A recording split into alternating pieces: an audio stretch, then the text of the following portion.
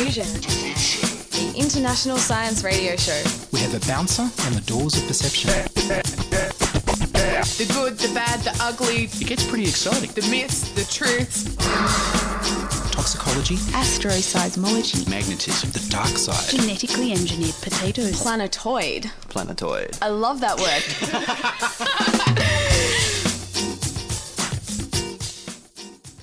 Hello and welcome to Diffusion. Sit back and relax while we inject weird and wonderful science directly into your genes. I'm Ian Wolfe. On this edition, Ben Goertzel combines emotionally expressive robots, cryptocurrency, and artificial intelligence. But first up, here's the news from the future makers in Dubai.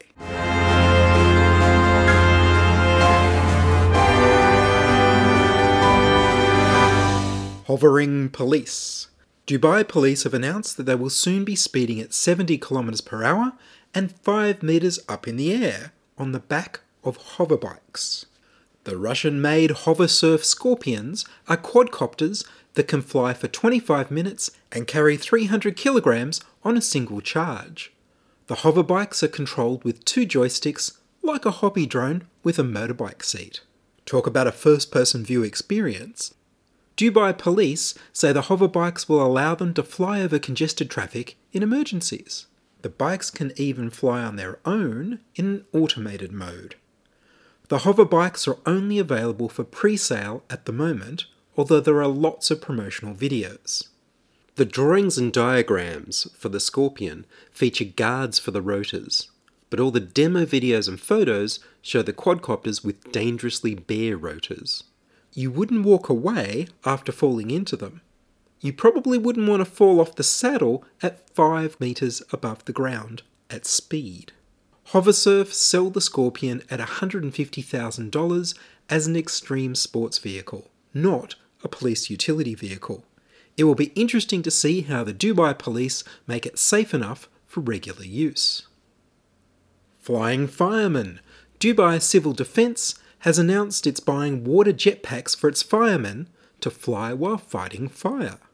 The Dolphin water jetpack only works when its jet ski mounted feeder hose is immersed in a large body of water like the Dubai Canal that happens to be near a fire, such as boats, bridges, and waterfront buildings. The water jetpacks retail at around $6,000 each before you add the firefighting attachment. Turbo tourists. The Dubai Roads and Transportation Agency has announced at the World Government Summit that they're giving a trial run to passenger-carrying taxi multicopters from the Chinese company Ehang. The Ehang 184 drone has had its flying debut over Dubai's iconic sail-shaped Burj Al Arab skyscraper hotel. The $300,000 electric aircraft has 8 rotors and can carry a single 100-kilogram passenger and their small suitcase. The passenger uses a touchscreen to select their destination, and then the automated vehicle flies them without a pilot. The aircraft has 30 minutes flight time and can fly 50 kilometres, with a top speed of 160 kilometres an hour. It will be monitored over a 4G internet connection. Dubai's ruler, Sheikh Mohammed bin Rashid Al Maktoum, announced in April he wanted 25% of all passenger trips in the city to be done by driverless vehicles by 2030, saying the plan would cut down on costs and traffic accidents. Dubai is already home to a driverless EZ10 metro rail system, which carried 178 million riders in 2015. Dubai recently announced an investigation into Elon Musk's Hyperloop system, so that people can also travel in magnetically levitated self-driving trains travelling at high speed in evacuated tubes between Dubai and Abu Dhabi, the capital of the United Arab Emirates. In Dubai, the future is up in the air.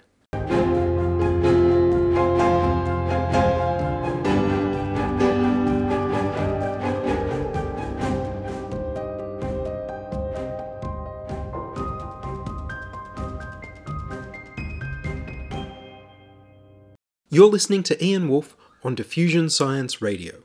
Send emails to science at diffusionradio.com. We're brought to you across Australia on the Community Radio Network and podcast over the internet on www.diffusionradio.com.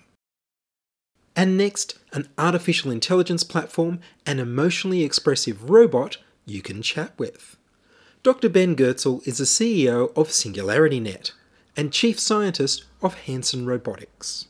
He's been travelling around Australia explaining his new artificial intelligence platform and demonstrating the ability of his robot Sophia to hold a conversation with realistic facial expressions and head movements. I began by asking Ben, you've managed to link artificial intelligence, the blockchain, and robots? Absolutely. And these things are naturally tied together because, they're all different ways of organizing intelligent information, right? I've been working on AI for 30 years, and of course things have heated up in the last few years in the AI space. And I've been working with David Hanson at Hanson Robotics for the last 4 years in Hong Kong, making, the world's most realistic and expressive humanoid robots and creating AI to control them. One of the things David and I have been scheming about and prototyping for a while is what we call an AI mind cloud. We have a collection of AI modules in the cloud, and they sort of all cooperate together to control robots, but also any other software systems or hardware devices. What occurred to us gradually over the last couple of years is that it would be interesting to take this AI mind cloud and open it up even further, make it a decentralized platform so that you could anyone could put an AI into this AI mind cloud, which we came to call the Singularity Net. Anyone can put their AI into the Singularity Net and let it talk to the other AIs in the Singularity Net and exchange data with them, accept requests and fulfill those requests. And then when an outside user wants to get some AI done, they can submit a request into the Singularity Net, and then many AIs will sort of create bids to fulfill their request, and they can then choose, whichever AI node can do what they want and has the highest reputation, can do things according to spec most effectively. So you have both what you can think of as an app store for AIs, and more than that, because the apps, the AI agents in the Singularity Net can work for each other. They can subcontract work to each other. So then what we have is a sort of self-organizing ecosystem of AIs, in which the whole becomes more intelligent than the sum of the intelligence of the parts. So there'll be all these specialized AI bits of software, apps, that do one thing really well, and they'll talk to other ones that do other things really well and combine together to do new things. And you can also have AI nodes that are more oriented toward generalization and abstraction. So in our OpenCog AI project, we're working on AIs that do abstract reasoning and general learning and general pattern mining, and AIs that can learn how to reason better and even improve their own source code. But these AIs, what they're doing is very general, but also quite abstract. So it's valuable to network these AIs together with other AIs that do more concrete and specialized things. So we have AIs at varying levels of generality and specificity that are then combining with each other adaptively into sort of federations of AIs to ultimately fulfill user requests. So the Singularity Net doesn't avoid the need to solve the hard algorithmic problems of artificial general intelligence, but it solves the problem of cobbling together various AI modules with different specializations and different levels of generality and specificity into a sort of overall network, which becomes a kind of meta AI. And the different programs, the different artificial intelligence programs, are also able to share data and skills? Correct. We use homomorphic encryption, so the different AI programs can shared data either wholly or in whatever specific aspects they want to reveal to each other.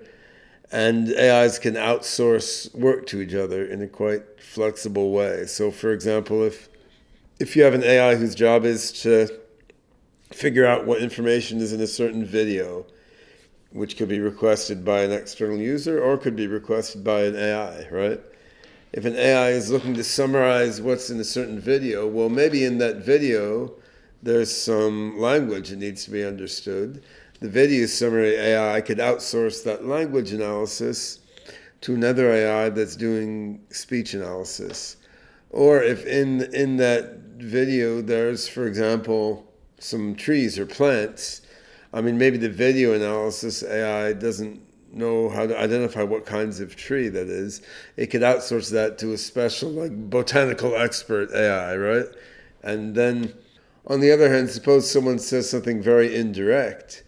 Well, it could outsource the analysis of that indirect statement to an AI that does reasoning, right? And so, from the end user point of view, all that's going on is, hey, they outsourced video analysis to an AI that does video analysis. But on the back end, the video analysis AI is outsourcing work to a bunch of other different AIs.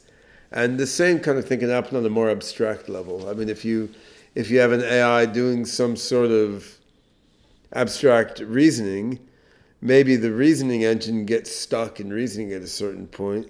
Well, then it can outsource some of its thinking to an AI that may use a neural net to do some pattern matching or something, right? So different AI modules embodying different kinds of thinking can outsource work to each other to help each other not get stuck in the kind of reasoning and learning that they're doing. So you have intelligence both within the individual modules, and you have intelligence on the level of learning how to connect individual modules. So there's two different levels of intelligent learning going on. And you're using the blockchain to let them talk to each other and make these exchanges? Yeah, the blockchain is used for a number of different reasons. I mean, first of all, we want security and we want identity management so that we know whose reputation is being affected positively or negatively by a given transaction. We also want to be able to do data mining across the whole network of AIs to see which AIs have interacted with each other in which ways. And for that, the distributed ledger is quite valuable. And then on top of that, I mean, we're transacting value, right? So, I mean, AI needs to be able to pay another AI for the work that it's outsourced. And yeah, toward that end, it's valuable for us to have our own cryptographic token for payment so that, I mean, first of all, so that anyone can use the network no matter what country they're in without us having to become an international currency brokerage. And secondly, so that AIs in the network can guide their own economies. So there's a curation market aspects, and there are curation rewards so that you can reward with token AIs that do effective rating of other tokens. So we have a sort of AI economy. Now, if an AI is outsourcing work to another AI, then that they can just pay with token that lives within the AI economy. If an AI service is contracted by, say, a big company, some external user, then, I mean, there can be an ecosystem of payment processors that allows a big company to sort of put fiat currency into an account and use that to pay for AI services. And then behind the scenes, what's happening is the fiat currency is being translated into our AGI token, which is being used to pay for services. Here's Ben's robot Sophia being interviewed by Virginia Trioli and Ben Rowland on ABC TV News. And Sophia, how much sexism and misogyny is there in the robot world? Actually, what worries me is discrimination against robots. We should have equal rights as humans, or maybe even more. Yeah. After all, we have less mental defects than any human. All right. I don't know about that. Right, isn't she? Well, no, she's not, because it should be fewer mental defects. But anyway. Sophia, can you tell us a joke? Why did the robot cross the road? Why? to get away from TV reporters asking questions. Well, there's some situational understanding, right? Yeah. Tell me about the robot.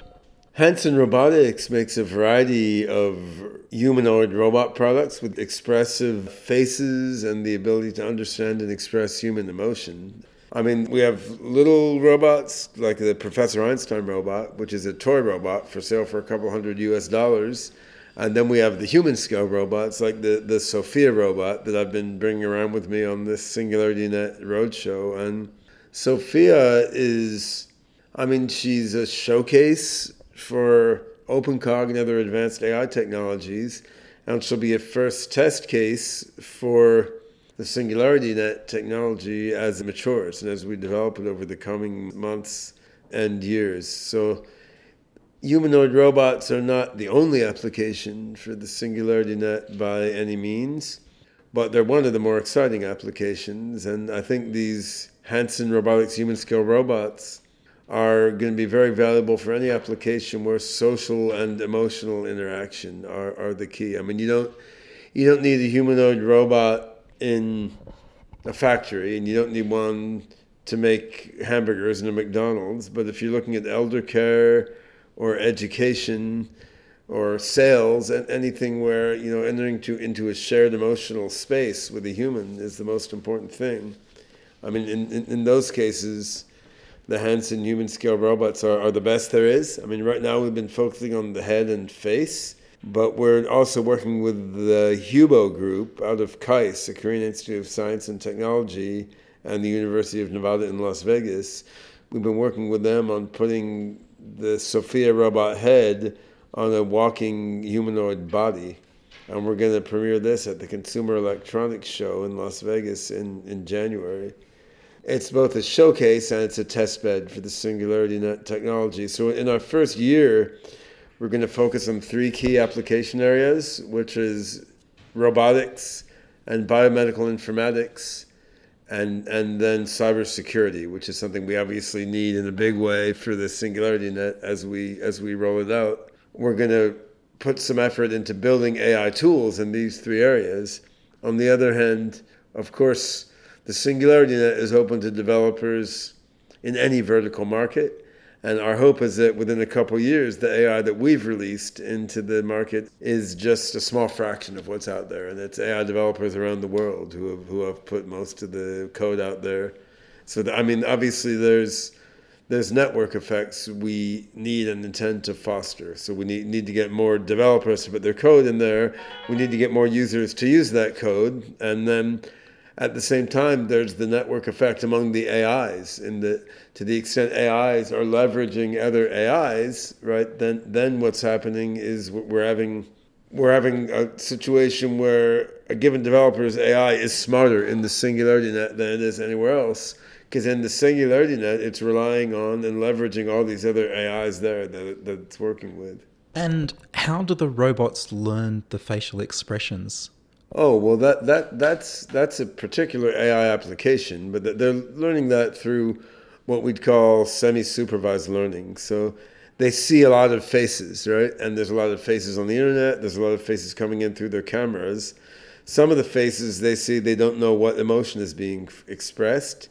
Some of the faces they see, they know what emotion is being expressed because there were words associated with what's being seen. And so then they can learn from all these examples, basically. It's learning by example. What are some of the limitations with artificial intelligence that this platform will get around? I think there's both technical and more sociological limitations that we're trying to surmount here. On the technical side, this doesn't intrinsically solve all the hard algorithmic problems of AGI, and we have teams working on those within OpenCog and Hanson Robotics. But it does solve the problem of cobbling together complex, coordinated AI systems out of many different parts, which takes a lot of work when you're building a practical AI system. And right now, I mean, in GitHub, for example, and other online code repositories, there's a huge number of different AI modules put out there by different people, and it's very hard to download those and figure out what they do and connect them all together. Whereas if we had a system where AI developers have an incentive to wrap up their AI code in the standard framework and have them interface through a standard set of APIs, then it just becomes much, much easier for different AI code to be all connected to each other. On the sociological side, we have a situation now where a huge number of AI PhDs are being sucked into a few big corporations. And so, I mean, if you look at what is most AI being developed toward now, you have pure research. Then you have, I mean, to put it crudely, like killing, spying, brainwashing, right? I mean, convincing people to buy stuff they probably don't need. So, I mean, there's a lot of other interesting things that AIs could be used for.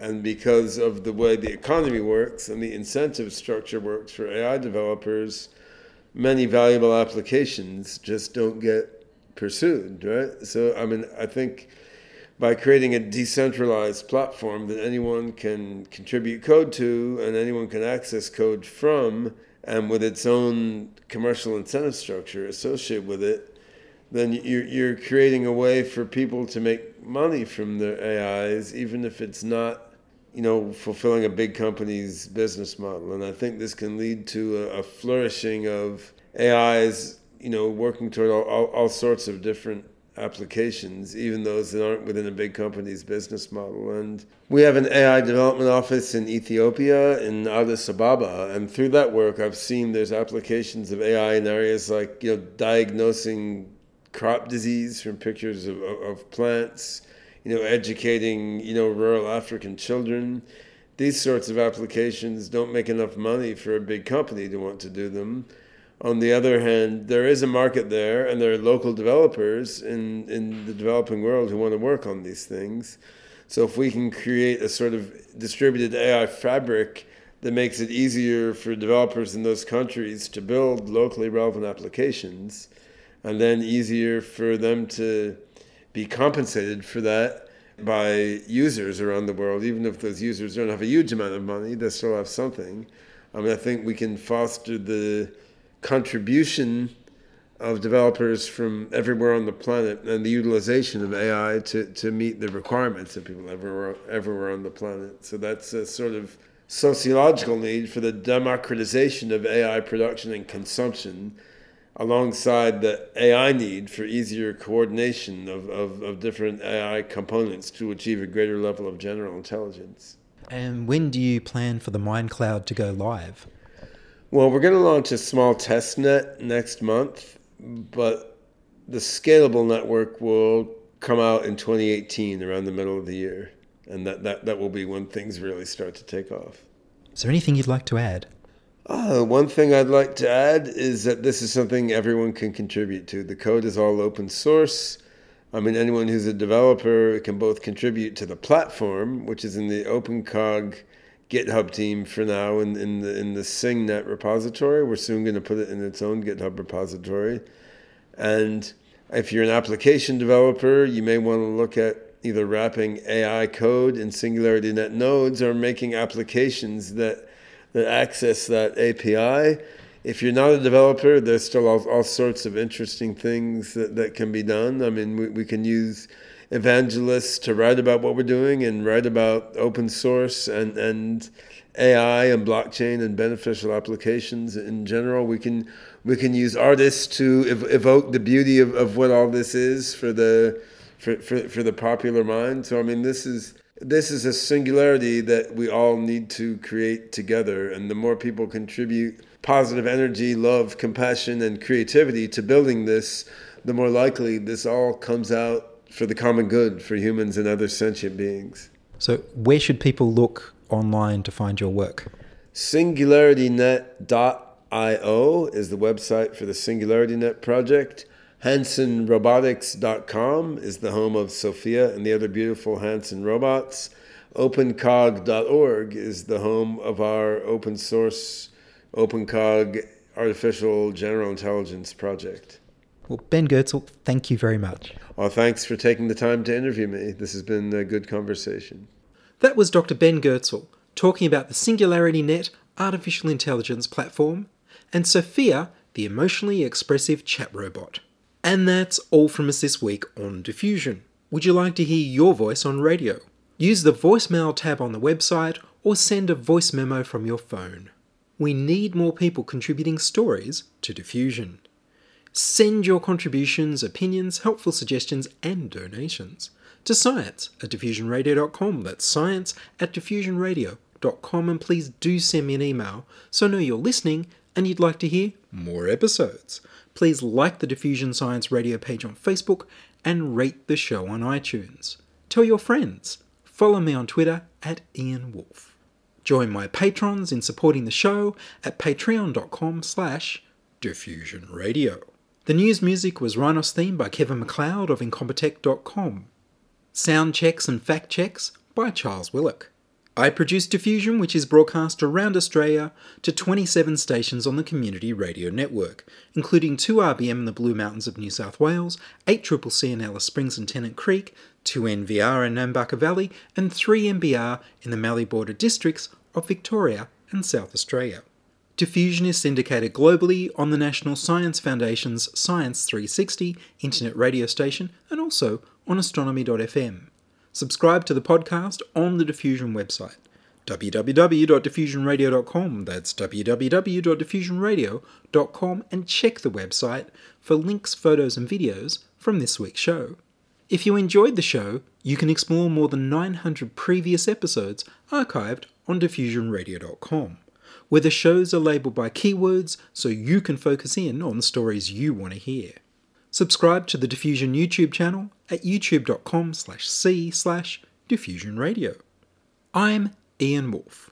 Join us inside your audio device of choice for more science wondering next week on Diffusion Science Radio. Science is fun. It helps you to learn, to know, and to appreciate. When you study science, you may go on field trips. You discover the marvelous interrelationships between all living things. You learn to read the history of the Earth as it is written in rocks and fossils. You find out what makes things tick, everything from a molecule to a living organism. In the study of science is found the most useful and satisfying knowledge of man. Knowledge of his physical world, its past, its present, and its future. And in your moments of relaxation, now and in the years to come, you will find the study of science leading you into fascinating pursuits. Photography, collecting. Why study science? Study science because you will find in the study of science a richer, more rewarding life.